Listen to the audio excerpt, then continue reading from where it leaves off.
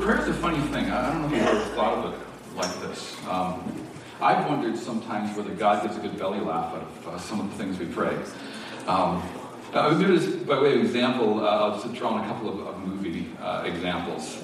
There's a family movie called Nim's Island, which is Jodie Foster plays the role of a character named Alexandra.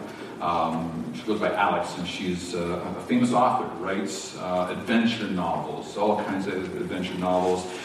And the irony is that she herself is deathly afraid of leaving her home. Won't step out the doors for weeks at a time, even months at a time, describes herself as borderline agoraphobic.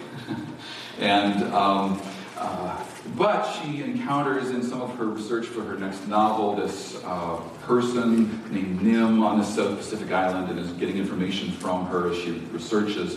But then comes to realize that Nim's actually an 11-year-old girl, and she's actually alone on this island, has injured herself, and no one else will listen to her, so Alex determines the only thing she can do is to leave her home and fight through her fear and go on rescue. She gets partway out in the middle of a bumpy little plane ride in the middle of nowhere, clutching her backpack, and she prays, "I promise if I survive this thing, I will never leave my apartment again, and I will always listen to my deepest, darkest fears." I don't know if you ever prayed one of those kind of prayers. Lord, if you just get me out of this, I'll never take a risk again. There's another family movie called Evan Almighty. Neither of these are particularly new, but Steve Carroll plays the part of Evan Baxter, who's a TV anchorman, a news anchorman, turned politician. And he gets elected to the United States Congress on the platform that he's going to change the world. And a few days later, his wife Joan crawls into bed with him and recounts how she's had this really humorous kind of experience praying with the boys at bedtime. And she kind of turns to Evan and she says, "You've made some pretty big promises. If I were you, I would be getting all the help I could get." And she rolls over and goes to sleep, and he's got the news on, and he sees his own campaign promises, and decides that he gets down on his knees on the side of his bed, and in kind of a halting way, he says, "God, Joan makes a good point. With great power comes great responsibility. Would you help me change the world?" Over and out. And he's done his prayer. I've prayed a lot of those kinds of prayers. Lord, help me. I feel like I'm in over my head. Lord, would you just kind of show up in the midst of these circumstances here? What was Jesus praying shortly before he faced his greatest test, his most severe trial? As he saw the storm coming, and he had a pretty clear sense of where this was going, what was the nature of the conversation that he was having with Father God? This morning we're going to look at that, and I hope that in looking at it, there will be some of you who will say, "I think this needs to change the way I pray." We're going to look at what's come to be called as Jesus' high priestly prayer. It's recorded for us in John chapter 17. And it's one of the longest, it is the longest prayer that we have of Jesus, recorded for us in the Gospels. It is kind of one long prayer, but you can kind of divide it into three sort of themes or movements in it. As Jesus prays for himself. And then he prays for his disciples, the apostles. And then he prays for us, those who would believe in him through the testimony, through the witness of the apostles. So we're just going to look at the first part of that prayer this morning as Jesus prays for himself. Let me invite you to stand with me. I'm going to read it for you out of John chapter 17. I'm in the New International Version. If you happen to want to look it up, it will be on the screen behind me. This is the first 5 verses of John chapter 17. This is the word of the Lord. After Jesus said this, so he looked toward heaven and prayed, "Father, the hour has come. Glorify your Son, that your Son may glorify you. For you granted him authority over all people, that he might give eternal life to all those you have given him. Now this is eternal life, that they know you, the only true God, and Jesus Christ, whom you have sent. I have brought you glory on earth by finishing the work you gave me to do. And now, Father, glorify me in your presence with the glory I had with you before the world began. This is the word of the Lord. May He help us understand it and apply it this morning. You may be seated. We get this kind of rare and amazing opportunity to get a glimpse into this conversation between the Son and the Father, between Jesus and Father God. And if ever there was someone who, some of you have a spectacular relationship with your dad.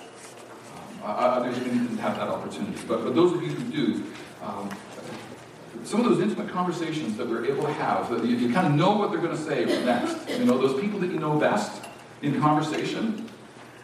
As I think of the idea of prayer and the idea of meaningful conversation, it strikes me that surely there is no one who's got greater insight into how to conduct a meaningful conversation, how to lead into an effective conversation with Father God than the one who had actually been in His presence through all eternity, the second person of the Trinity. Father, Son, Holy Spirit, in beautiful, friendly, intimate conversation together. Surely He would be one that we would look to as we would desire some instruction on how we would pray more effectively, more meaningfully. And here we get the opportunity to kind of get this glimpse into the Son speaking to the Father. And to be honest, at least years ago, this was not what I would have expected in this moment, the prayer to look like. And for years now, it's significantly influenced how I pray as I attempt to speak to the Father concerning the things going on in the world about me. And now Jesus had gathered His disciples together in the upper room. They were together for this final Passover meal. John tells us about this in the chapters that precede where we've been. He washed His disciples' feet. You may recall that. And they had shared the Passover meal together and shared the broken the bread and shared the cup. And in the midst of this, Jesus was bringing teaching to them. Somewhere in the course of the meal, Judas Iscariot slipped away to go and betray Jesus to the high priests and the elders. And so Jesus was teaching. He's instituted what we have come to refer to as the Lord's Supper. Communion. We celebrate communion, or the Lord's Supper, the Lord's table, on the first Sunday of the month. He instituted this, and He's teaching them, and there's this sense of urgency as we are aware, as readers of John's Gospel, that Jesus is aware of what's on the immediate horizon before Him, and as He anticipates His betrayal and His trial, and then His torture and execution. There's a sense of urgency in that which He teaches. It comes to be kind of sort of regarded as Jesus' farewell discourse. The last words that He imparts to His disciples. It says, after this, so after these instructions, after all this has taken place, He looked toward heaven and prayed, Father, the hour has come. Glorify your Son, that your Son may glorify you. I always try to give you a heads up in the passage we're looking at. Some of you I know read through the passage before we get there. It may be that you've got some questions. There's 3 questions that I'd like to address specifically this morning. And then you might have some other questions that I haven't thought to address, and I'm going to give you opportunity to text those to me.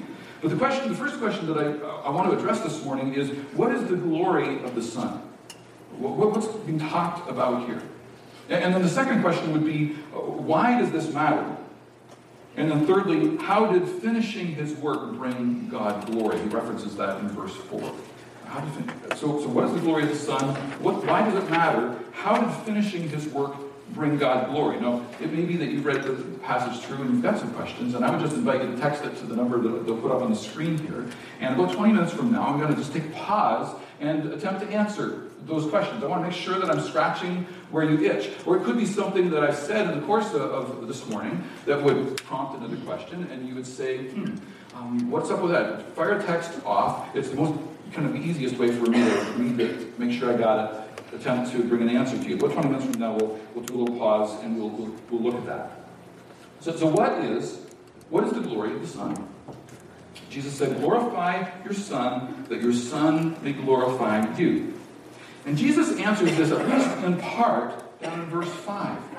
Where he says, now, Father, glorify me in your presence, with the glory I had with you before the world began. Now, we have here what's referred to as a literary inclusio. There's an opening idea that's bracketed then by an idea that completes that in the context of, in this case, a paragraph. It could be a chapter, it could be an entire book. In this case, you can see an inclusio here in this little segment. And the second part amplifies the first, gives us some insight into what Jesus is talking about in the first part. And one of the things that we see here is that this statement is a reminder to us that Jesus is divine. There's no way that you or I could say, Lord, glorify us with the glory we had before the world began. It's either true. This is actually either true of Jesus, that he existed in the presence of the Father before the creation of the world, or he's insane. Right? I mean, C.S. Lewis was, I think, the first to at least make prominent the statement that Jesus was either a liar, in which case he died for something he knew to be untrue. He was a lunatic, in which case the whole world went after one who was mentally unstable, or he was who he claimed to be. He was God incarnate, God come among us in human form. And John, his closest friend, was utterly convinced that that was the case, that this was no mere human being, though he was fully human. This was God walking among us. And he states it here in recounting this prayer of Jesus. He states it elsewhere in the Gospel of John. In fact, he starts with the Gospel of John with it. John chapter 1, verse 1, John writes, in the beginning was the Word. We come to understand he's referring to Jesus there. Word equals Jesus. In the beginning was the Word, and the Word was with God, and the Word was God. Lots of great stuff, but we'll jump down to verse 14. The Word became flesh and made his dwelling among us. We have seen his glory, the glory of the one and only Son, who came from the Father, full of grace and truth. Now, of course, this is John writing in retrospect. He was the last of the four gospel writers to write, probably writing as a senior man at this point, looking back in retrospect, saying, we saw it. You know, we didn't necessarily see it in the moment, but by the time it was all said and done, we saw it. It was so utterly clear to us. In fact, so clear was it to us that John would say, you know, the other 11 who walked with us in close personal intimacy, they all died because they refused to recant this conviction of who Jesus was. John was the only one that actually died a natural death. The rest were all executed because they were utterly convinced. This was no mere human being. So the glory of the Son, his glorification, was the revealing of, or the complete revelation of, the fullness of who his identity really was. His true identity, beginning to be seen already in the pages of Scripture as they walked with him, but ultimately seen. And Jesus here, in the conclusion of this sermon, so they've been away together, they've been in the upper room, they've been celebrating the Passover, the betrayal has begun, and he's communicating the most fundamental truths that he wants to make sure are instilled to his followers, to his closest followers. And he prays, Lord, I want you to glorify me in order that I may glorify you. Show the world the greatness that is me now in and through this. It's an invitation that the pre-incarnate word, big words, I'm sorry. So, incarnate, incarnation. Christmas? Okay, right? So at Christmas we talk about God being incarnate among us. He comes down among us to become one of us. So here we're talking about the pre-incarnate word, before his incarnation. We're talking about Jesus as he was in the beginning with the Father, which he's referenced here in verse 5, and that glory that was there would be evidenced now. And we say that, why is this important? What is it that matters about this? And he actually provides some answer for us, even in the language that he uses in this prayer. He wants the world to see who he truly is, in part because it's connected with us, our ability to see who the Father really is. Verse 1, glorify your Son, that your Son may glorify you. It's a purpose statement here. Glorify your Son for the purpose that the glory of the Father would be seen through me. And we're beginning to see that the primary purpose of Jesus' life was about pointing to the greatness of the Father, helping people to see, helping us, causing us to see and be confronted by the brilliance and the glory that is the Father's. And we would say, well, how is that going to come about? And again, the text tells us that. Father, the hour has come, glorify your Son, that, purpose statement, your Son may glorify you, so here's the means by which it's going to happen. For you granted him authority over all people, that he might give eternal life to all those you have given him. Now, I know this is kind of heavy, but let's pause for a minute here, because again, the structure in the language is going to be helpful to us in order to get at what Jesus was talking about. He's making this request to the Father using kind of literary tools of language. That's called a chiasm, or a chiastic structure. So where an inclusio, the first idea, is parallel with the last idea, it becomes a chiasm when there's middle ideas that do the same thing. Follow with me here. So verse 1, we'll call it A, is parallel to verse 5. We'll call it A prime. So let me read that for you. Father, the hour has come, glorify your Son, that your Son may glorify you. Verse 5, and now, Father, glorify me in your presence with the glory I had with you before the world began. So we begin to see some definition to what the glory is about. It's about the glory that he had before the world began. It's about seeing fully who Jesus is. Look at the second line, second verse. We'll call it B. For you granted him authority over all people. So that for is a statement of means. You granted him authority over all people, that he might give eternal life to all those you have given him. Jump down to verse 4. B prime. I have brought you glory on earth by, another statement of means, finishing the work you gave me to do. Verse 4 is explaining, it's amplifying, it's further helping us understand what it means, what this work is that the Father has given him to do, this work of showing eternal life, providing eternal life for those the Father has given him, and it's going to come about through the completion of the work, through the finishing of the work. And then we get to the center of this chiasm, and the center of the chiasm kind of holds the fundamental truth that needs to be grasped. And here we see it in verse 3. Now this is eternal life, that they know you, the only true God, and Jesus Christ, whom you have sent. So the assignment, you granted him authority over all people, that he might give eternal life to all those you have given him. Now this is eternal life, that they know you, the only true God, and Jesus Christ, whom you have sent. So here's Jesus teaching in the upper room. Fundamental teaching, wanting to make sure in these last moments that he has seized the opportunity for them to get it, for them to live. And he's praying initially that he would be glorified in order that the Father would be glorified. What that's going to require is that he's going to need to go through death in order to be restored to the Father. But it's not just death that he must go through. It's going to require more than death. It's going to require completion of the assignment, a finishing of the work that had been given to him. Giving eternal life to all those the Father had given, verse 2. The finishing of the work, verse 4. And Jesus is praying that Father God would carry him through the completion of this work, through the betrayal, through the trial, through the torture, through the death, ultimately through his burial and resurrection, and ultimately right through to his ascension back to the Father.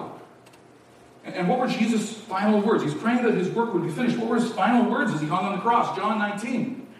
It is finished. With that, he bowed his head and gave up his spirit. So what is the glory of the Son? The glory of the Son was that the fullness of who he truly is would be seen and would be encountered. And why does it matter? Well, it matters because it was necessary to effect our rescue out of darkness and into eternal life. And it affects our ability to see the Father, because through the completion of the work, we were going to see the brilliance of the Father Have you ever just wished God would show up and we would see him? Yes. Like, in the middle of whatever it is you're going through, whatever the next challenge is, right? Lord, God, would you just show up and bam, like make it so evident, like let the world see, fix the problems in the world, fix the problems in my life, fix the problems that are me. Lord, would you just show up? And that is in great part what's taking place here. This is about the Father showing up in all his glory and us seeing his glory through the work of Jesus. And that's what he's talking about here as we move on to this third question, which is, how did finishing this work bring God glory? What was the means by which it happened? It's a simple word. One word. The word is obedience. Obedience. The greatness of the Father's rescue plan, launched back in the Garden of Eden when humanity fell into rebellion against Father God. And that plan that he put into place in the garden and then nurtured through his covenant relationship with his people, the children of Israel. Nurturing that plan was culminated right here on the immediate horizon of this prayer of Jesus. This is what it was all about. And it was going to come about through the obedience the Son manifest to the Father. In finishing this work of giving eternal life to those the Father had given him. It's the reason why he came. And obedience in this would expose the glory and the greatness of the Father. And in so doing, we would see the glory, the beauty, the greatness of the Son of Jesus. And obedience was the key. Let me ask, what's the purpose of your life? Anyone take some time off after high school to find themselves? Right? Or maybe it was after that first year of university. Maybe you're saying, I'm still trying to find myself. The purpose of your life is to glorify God. Fundamentally, that is why you are here. The purpose of Jesus' life was to glorify God. The purpose of your life is to glorify God. And maybe you say, hang on a minute here, that seems awfully heavy. Like, isn't that just a little large, considering who I am? Like, it's just little old me. And that becomes part of the point. But remember, we're not creating anything here. God is glorious. God is great. He is spectacular. He is just. He is merciful. He is kind. He is all-powerful. He is all-loving. All you and I are doing is just pointing people in that direction. Allowing those things to be seen through the way we live our lives. We talked about that last Sunday. That when we come into relationship with the Father through the Son, having confessed our sin and begin walking in a new way with our eyes fixed on Jesus, God himself comes and takes up residence in our lives through the work and person of the Holy Spirit. And increasingly makes us who he's called us to be. And his greatness begins to radiate out of us. A light within that becomes increasingly evident. Sometimes we cover it up with our messed upness. And then every now and then others hatch and glimpse. If God can be that spectacular, to do that kind of work in someone like me, he must be amazing. He must be spectacular. Westminster Shorter Catechism was completed in 1647 by people who loved Jesus, loved Scripture, and just longed that others would grow in their understanding of who God is. Catechism means a sort of course of instruction. The first question is, what is the chief end of man? And the answer to that is the chief end of man is to glorify God and enjoy him forever. The purpose in life is to point others, point the world, live your life in such a way that God's glory is seen. Let me just point to a few quick passages here. Psalm 86:9, all the nations you have made will come and worship before you, O Lord. They will bring glory to your name. Isaiah 60, verse 21, speaking of God's people, then will all your people be righteous, and they will possess the land forever. They are the shoot I have planted, the work of my hands, for the display of my splendor, God says, for the display of my glory are the words of the Lord. Romans 11:36, For from him and through him and to him are all things. To him be the glory forever and ever. Amen. Paul writes in Romans 6:20, you were bought at a price, therefore honor God or glorify God with your body. Chapter 10, verse 31, whether you eat or drink or whatever you do, do it all for the glory of God. Revelation 4:11, you are worthy, O Lord and God, our Lord and God, to receive glory and honor and power, for you created all things, and by your will they were created and have their being. The purpose of your life, the purpose of my life, the purpose of the church collectively is that the greatness of God would be seen through the weakness that is each and every one of us. As he faced his greatest trial, Jesus was praying, Father, I just want your glory to be seen. And the means by which that was to come about was through the glorification of the Son. And that would happen because he was obedient. What are you praying? What are you praying these days? And maybe it's the Jodie Foster character, Lord, just get me out of this mess and I'll never take a risk again. No, or maybe it's Lord, show up. Don't ever feel bad about what you're praying to God. He can take it. Okay? He can take it. But maybe there are some ways of coaching ourselves, instructing ourselves concerning just being a little more effective. Our Father who art in heaven, hallowed be thy name. Glorified be your name. Okay, the same kind of idea, present. I mean, we tend to be overwhelmed by our circumstances. I think that's part of the nature of the human condition. We kind of get our eyes on everything that's going on, all the problems, all the questions that we don't have answers to, and we just... What if we simplified it down to just the next thing? Not all the things, just the next thing. Lord, would you show me what that next thing is, that through better understanding I would bring more glory to you? Or through greater obedience. What's the next step of obedience that I need to take, Lord? What's that next thing? Just lead me in that next thing, that next, the way everlasting ultimately, but just one step. What are those things in your life? Those activities, those commitments, which will result in God's greatness being seen. I suspect they're far simpler than maybe we wonder. Let me pause there for a minute and take some questions in case I'm just completely not scratching your itching, or maybe it's a question that would kind of move us forward. But you can send it to the text cell number there. Do you have anything for me yet, Tim? So maybe you're texting, or if you just want to shout out a question, that'd be great. So don't leave me hanging here. Somebody's going to have some kind of question. That chiastic structure, is that in a lot of passages? You know, it's actually remarkably common kind of throughout the pages of Scripture. I wouldn't want to say a percentage, you know, but it's not uncommon. Let's let me put it that way. Yeah, we have ways of talking.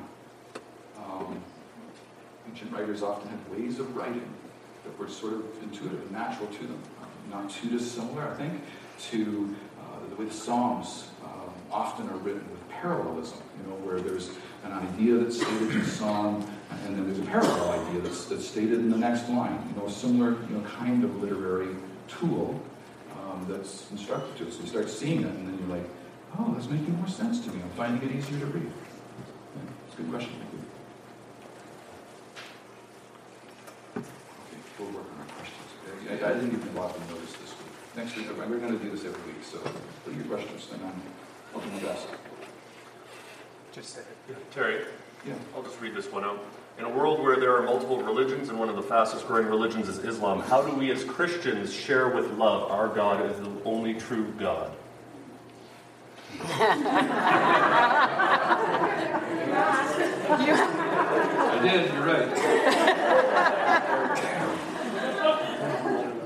There may be a limit to that offer.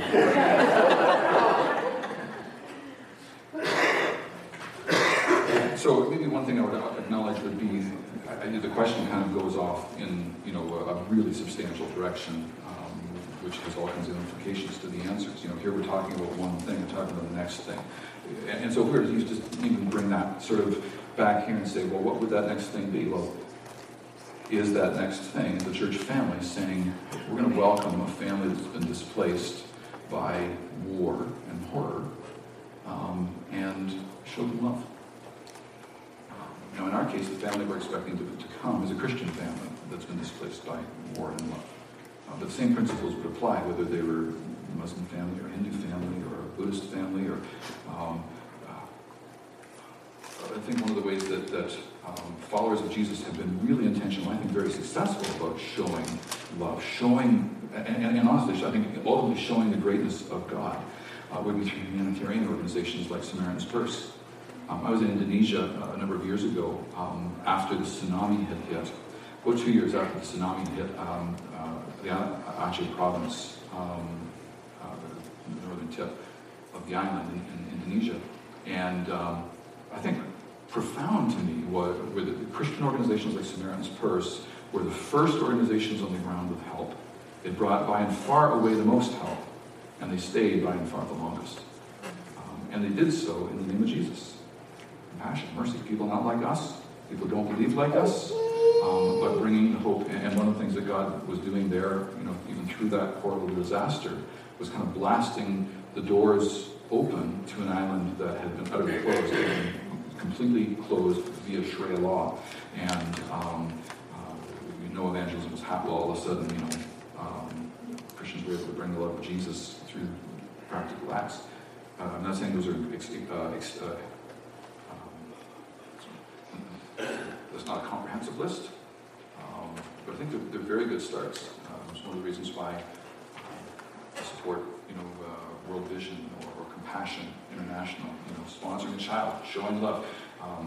What next thing could I do? I can't necessarily, Evan Baxter, change the world, but I can change the world perhaps with one person. Hopefully that's a helpful answer. I think I took more of that. I've been trying to do these in 1 minute. I think I was long on that. This is an invitation to live our lives in such a way that God is seen. I just want your glory to be seen in and through me, Lord Jesus.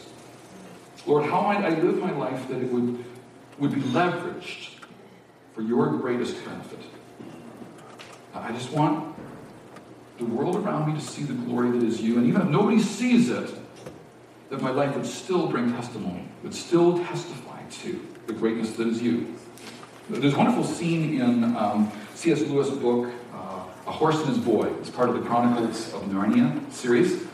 Quinn is this horse, this talking horse, who's helped effect the rescue of a couple of children out of Calormen, across the desert, initially into Archenland and ultimately to Narnia. She's been raised over there, though she's a talking horse from Narnia, and she was raised in this foreign country. And when they have this first encounter with Aslan, kind of face-to-face. Aslan, the great lion who rules Narnia, the son of the emperor over the sea. He's a Christ figure in the novel series. And he beckons them to come near and listen to what C.S. Lewis writes.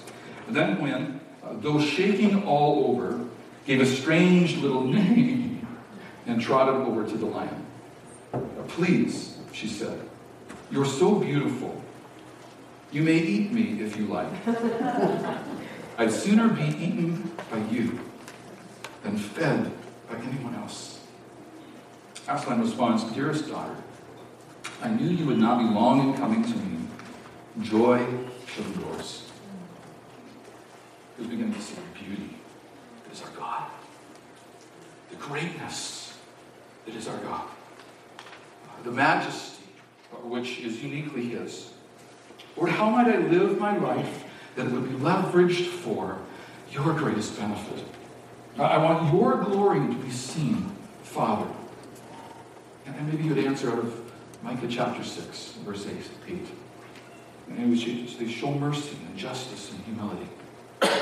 Or maybe he would answer out of Matthew 28, verse 19, and he would say, would you be about the gospel, the good news that I have come, and be about the work of making disciples through the ends of the earth. Or maybe James 1:27 or Hebrews 13:16, where he would say, care for those that you know are in need. One thing. next step. I just want your glory to be seen, Father. Jesus here modeling that ambition for us, fundamental to his prayer before he returns to the Father. Maybe you need to make this part of your kind of daily prayer pattern, practice. Father, glorify me that I might glorify you. Help me complete the work you've given me so that your glory will be seen. Worship team, might come. Let's stand together. Lord, Father, would you glorify us that we might glorify you and help us complete the work that you've given us to do so that your glory will be seen, we ask, oh God. Lord, I pray that even as we linger in your presence, through the singing of these songs, through the praying of these lyrics, pray, Lord, that you'd be stirring in the hearts of each and every one of us here what that might need to begin to look like. Those places in our lives, those activities, those commitments through which you would show the greatness that is you. Through the weakness and the frailty that is us. Through the great gifts that you've given to us, rightly deployed for you. And we would long, Lord Jesus, that along with us, the world would see greatness that is you. O Lord, our God. We pray in your name, Lord Jesus.